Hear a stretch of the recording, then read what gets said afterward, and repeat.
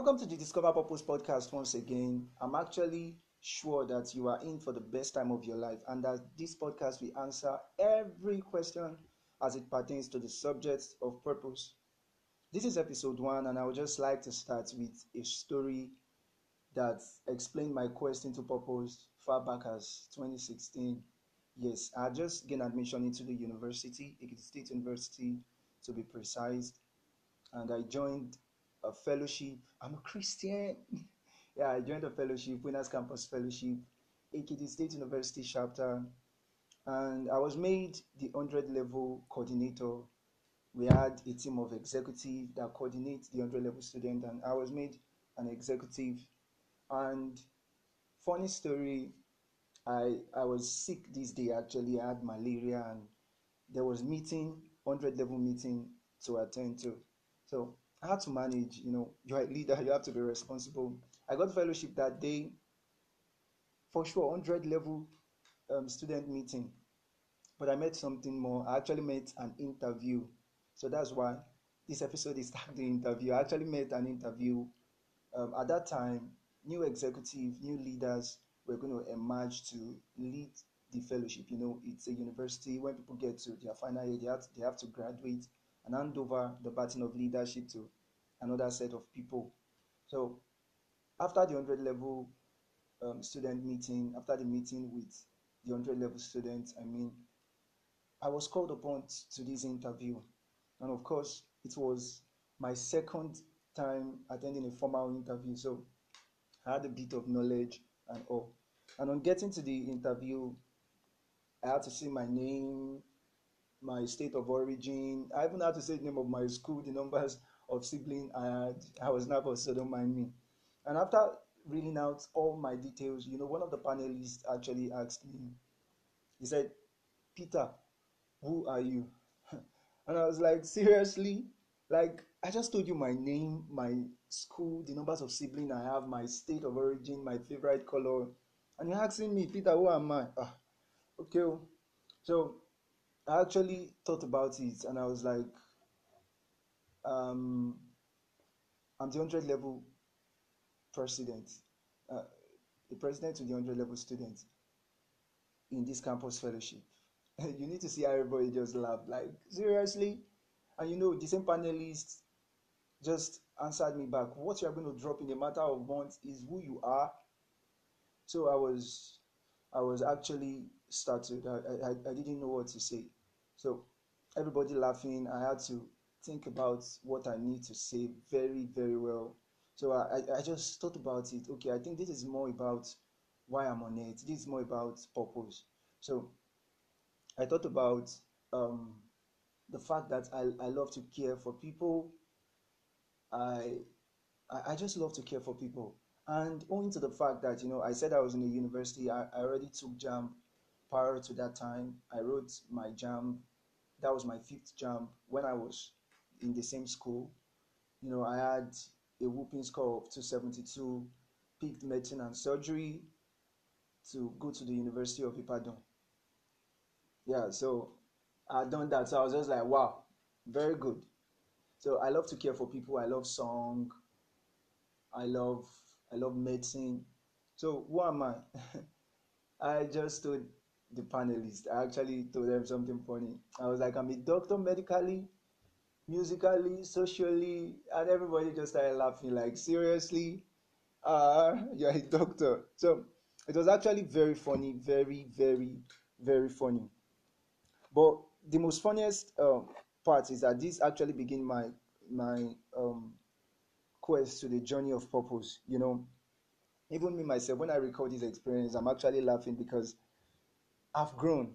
And in the coming days after that experience, I was going to see how successful people at the peak of their career committed suicide.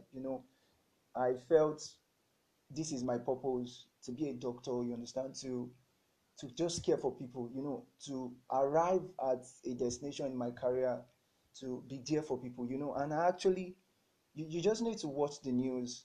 You need to go online and Google search, and you will see successful people. I mean, really successful people at the peak of their career committing suicide.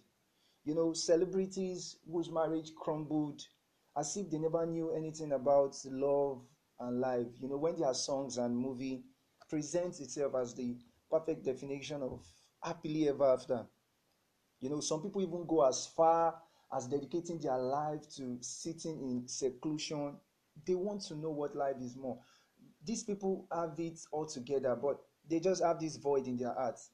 Some people even go as far as worshiping snakes, sacrificing their children, and most of the time the result is even more worse. Some go as far as looking for solace in drugs, in women, and it's just funny how at the end of the day the reason why we exist is not spelled out, via this experience. So the questions before us is, who then are we? Why are we created? Most people refer to the person, the creator, the person that created us, responsible for our creation as God. And what is his perspective as pertains to purpose? These are the questions begging us for answer. And the way I see it, anybody will pay a fortune to answer the question of purpose, to have an answer to the reason why they are on earth, to have an answer to why they are in this cosmos. Actually, the good thing about this generation, about Generation Z, is that we have those that have gone ahead of us. We have compelling examples, compelling precedents of those that have lived life before us. You understand? And at times, experience is actually the best teacher. Experience, especially other people experience. You just need to take experience from people and you apply them, and you have an answer to most of the questions that is before you. And you actually know one of the example of these people that have gone ahead of us that is in a better position to talk about purpose, in my opinion, and of course, when I sell it to you, you will buy it. Is King Solomon. Is King Solomon. Um, the Bible is actually the most accurate book on it, arguably, but I won't argue it. When you have the compelling, um, when you have compelling, how would I put it now? When you have compelling proof, yes, that's the word, compelling proof. You just have to accept this. This is question about purpose, and every detail matters. You get. So an example is King Solomon, but so that it won't be as if King Solomon is a myth, is someone we read that exists in a long time before Christ exists. Some people even argue the Bible. They're like, does it really exist? So when you take example from there, it feels abstract. You understand? But just three things why you should trust the Bible, why you should know that the Bible is real, and any example you pick out from it can be trusted. You understand? Number one thing is actually that the Bible has the highest manuscript. When um, it was proving how we arrived at the Bible we have today, all the manuscript that came together to form this Bible, you understand, to all the Bible we have today is actually not as though it was written like this since the beginning and everybody was passing it to themselves.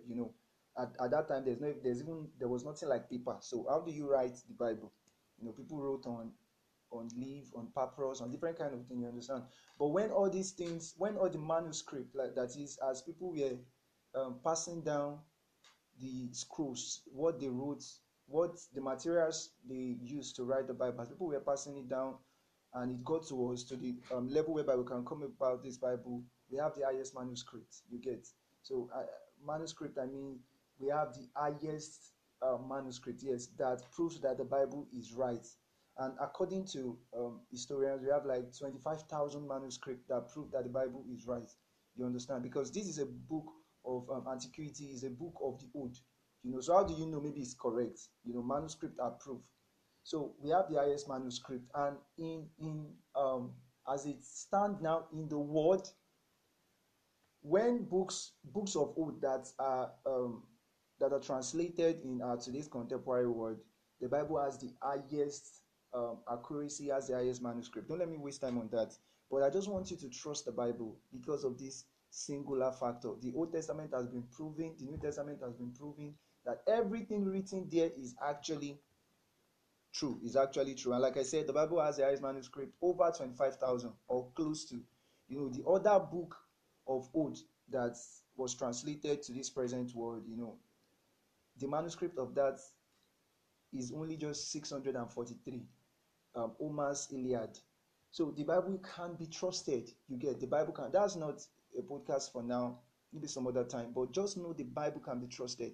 And like I said, that was me deviating, wanting you to trust the Bible. But like I said, King Solomon is an example of somebody that can tell us about purpose. He lived before us, and he can tell us about purpose.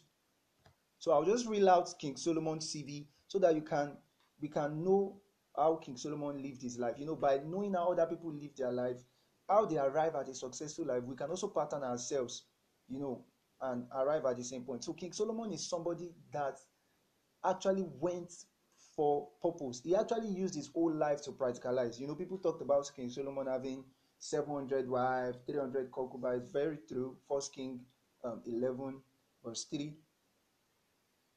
If you come to the book of Ecclesiastes written by King Solomon, he actually stated the reason why he went this way. Solomon was looking for meaning in life, and that is why he tried everything he tried. You understand? So Solomon's CV was a robust one. The Bible tells us that Solomon knows the true God, the God that people serve at that time. They serve many gods, but the true God, the one that manifested himself, Solomon knew him and followed him. According to the Bible, 1 King 3 verse 3, Solomon knew the Lord. He loved the Lord. Another thing about Solomon, he was successful in his career as a leader, as a writer, and as a great naturalist. He had a successful career. That was who Solomon was. He had a successful career. He was a great leader. No one was wiser than him. He wrote over 1,000 of proverbs, and I think over 300, yes, over 3,000 proverbs, and he wrote close to 1,005 songs, according to 1 King 4 verse 32. So he was a very successful man. He was a great naturalist. He had interest in trees, in birds. You only need to read 1 King 4 verse 33, and you will see this. Solomon was very, very, very, very rich. So one of the questions about purpose, like one of the factor or one of the things to consider about purpose in today's contemporary world is money. Anything that does not make money, alpha. But Solomon was very, very, very rich. Solomon was very, very rich. As it stands, there is actually nobody as rich as this guy. He might not have been the richest man to live, according to um, science and historian. They talk about one man called Jacob Fogel, also, who has maybe more money. But Solomon was very, very rich. According to facts, Solomon actually received $40 billion in gold every year as tribute. Every other surrounding king, when they saw how wise he was, how good he was, they were paying him tribute like taxes, and he received 40 billion in gold, $40 billion in gold. And this makes his total net worth $2.2 trillion, according to facts. You can Google this out. That was how rich Solomon was. In today's contemporary world, Jeff Bezos, at least in 2021, stands to be the richest man, and his net worth is, I think, 171 or 117, 171 or 177 million billion dollars. Sorry. So if you combine Jeff Bezos, the richest man, the second Elon Musk, the owner of Tesla, if you combine Bill Gates, if you combine um, Mark Zuckerberg, and even Warren Buffett, they are not as rich as Solomon, because Solomon worth was 2.2 trillion. Like, there's nobody that has that factor. There's nobody that has that figure in this world as it stands. And the cost of gold now, there's inflation. So if Solomon was living in our days, he would have been more richer. So I'm just saying all this to help you know that, okay, somebody that knows the true God, has a lot of wife, was a successful career man, was very rich. In fact, he referenced other gods. He worshipped other gods. You understand? So he tasted of everything life can offer. So now tell me, is this man not in a better position to tell us about, let's see his experience. Let's see how far, you understand, how we went with his experience. Like I said, Solomon is a perfect example of somebody that actually lived his life practically. And let us look at Ecclesiastes. Ecclesiastes was the book where he penned all his experiences about life. You understand? So in Ecclesiastes 1, verse 12, Solomon actually talked about the fact that he took it as a point of duty to look for the reason why we are on earth. You understand? And in chapter 2, he said, I said to myself, come, be merry, enjoy yourself to the full. But I found out that this was futile. I'm reading from the Living Bible. For it is silly to be laughing all the time. What good does it do? He said, I decided to try the road of drinking, still holding steadily to my course of seeking wisdom. He said, next, I changed my course again and followed the path of folly, so that I experienced the only happiness most men have throughout their life. Then I found fulfillment in inaugurating public works, homes, vineyard, garden, parks, ushered for myself and reservoir. He said, next, I thought to buy slave, women, men and women, and other born within my household. He said, I also had great herds and flock more than any king. He said, I collected silver and gold as taxes. You see, Solomon was living his life practically, intentionally. He was not just doing this, he was looking for meaning. So everything he did in his life, he came to the book of Ecclesiastes and explained that, see, I'm actually looking for meaning. That is why I acted this way. See, he said, I organized men and women's choir as my orchestra. He said, and then there were many beautiful concubines. I had beautiful concubines, and I became greater than any king in Jerusalem before me. He said, I evaluated all things. Anything I wanted, I took, and did not restrain myself from any joy. He said, I found pleasure in hard work. This pleasure was indeed the only reward for my labor. He said anything he wanted, everything, he actually did not hold himself back from anything he wanted. So if Solomon was walking in his street, saw a beautiful woman, I love this woman, Solomon was going to take her, sorry. So Solomon was intentional about looking for the meaning to life. See what he said in verse 11. He said, but I look at everything I had tried. You see, tried. He said, it was so useless, a chasing of the wind, and there was nothing worthwhile anywhere. Mado. So Solomon used his life as a practical. He explored everything. Till date, no one is as rich as him. Till date, no one marries you. How will you marry? How will you have 1,000 women at your beacon? You understand? You can't beat that record. He worships several gods. He knew the true God. He was a successful career man. So if this man is talking, you need to listen. You understand? I wish Solomon was here. He would have done this podcast himself. So you need to listen. You understand? But like I said, Ecclesiastes is actually Solomon penning down his experience. Look at how he ended it.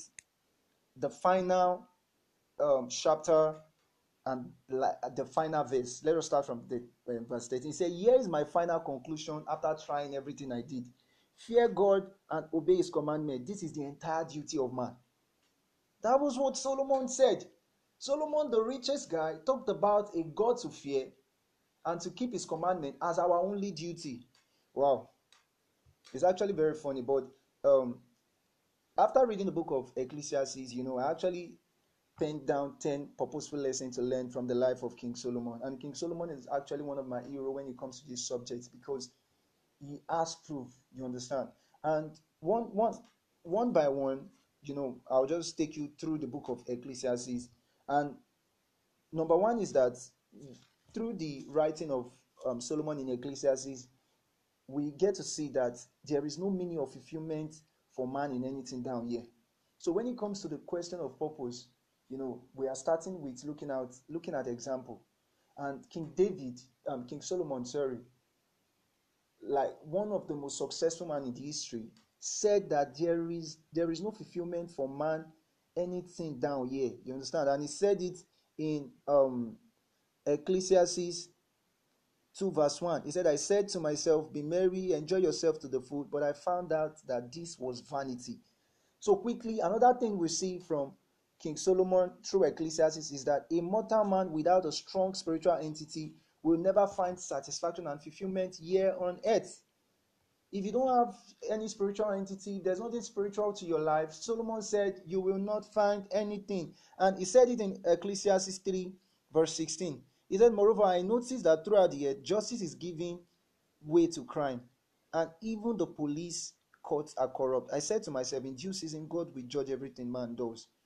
He said in verse 18, and then I realized that God is letting the world go on his sinful way so that he can test mankind, and so that men themselves will see that they are no better than beasts.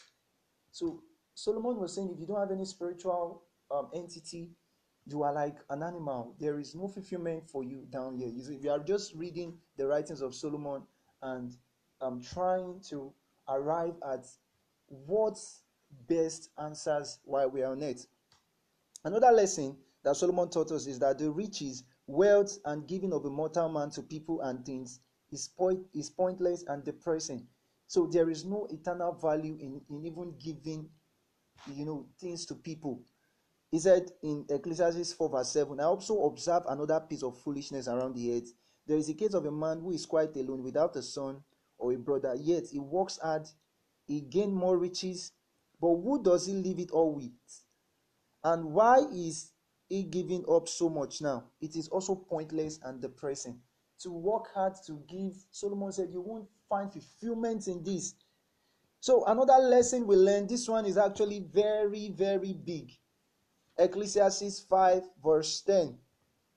He who loves money shall never have enough. King James said, he who loves silver will not be satisfied. If you love money, you will not be satisfied. Solomon said so. Not me. Ecclesiastes 5 verse 10. And another lesson we learn, if you think money is not good, Solomon has another lesson for you. He said poverty is even worse. If you won't find fulfillment in money, to be poor is even worse. And he talked about this in Ecclesiastes 6 um, verse verse 1 to 6.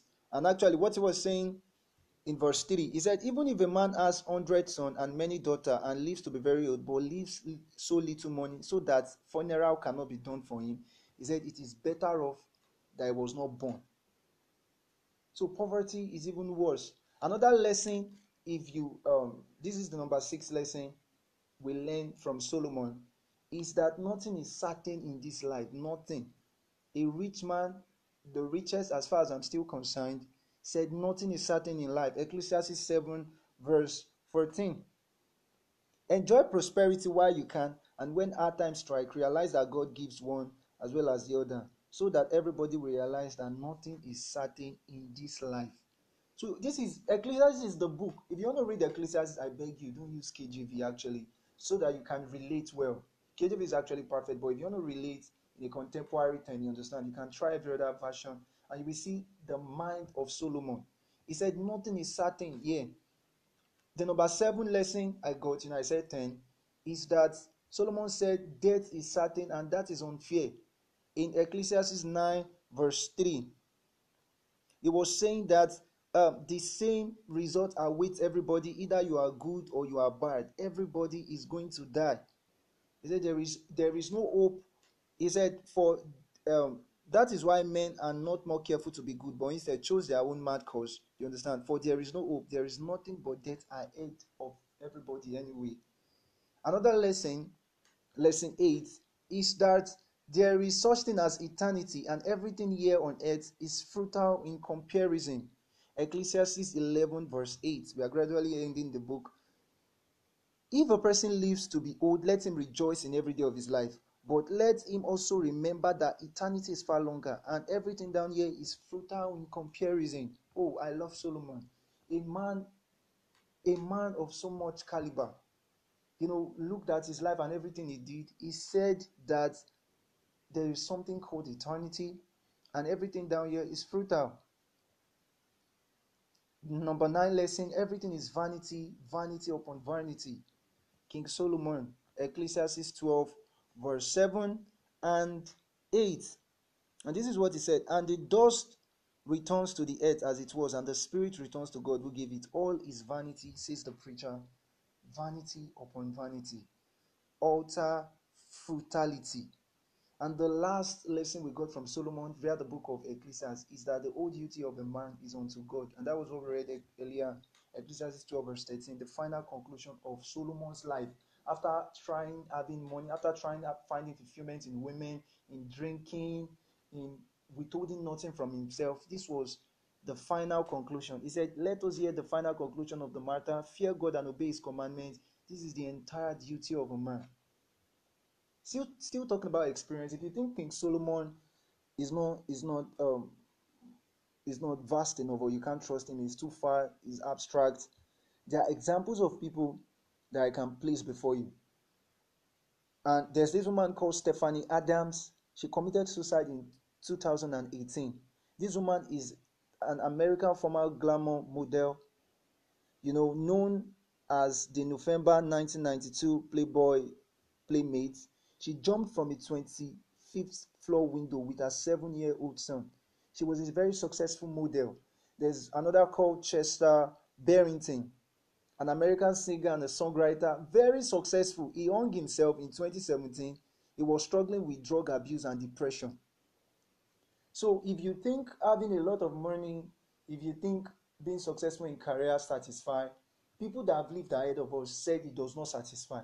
Of course, this is not to promote idleness or laziness. This is talking about purpose, how to live life, even whilst we go on our hustle and bustle, but how to find fulfillment in life. And if you think it's in career because you are still coming up, King Solomon lived, he said he's not there. Stephanie Adams lived, she committed suicide. Chester Butin, he lived, an American singer, like I said, he committed suicide because he was depressed. There's Chris Beniot, a Canadian professional wrestler. He hung himself after killing his wife and his son. He suffered from dementia and depression. This happened in 2007. There's Tim Beglin, aka Avisil, the song one day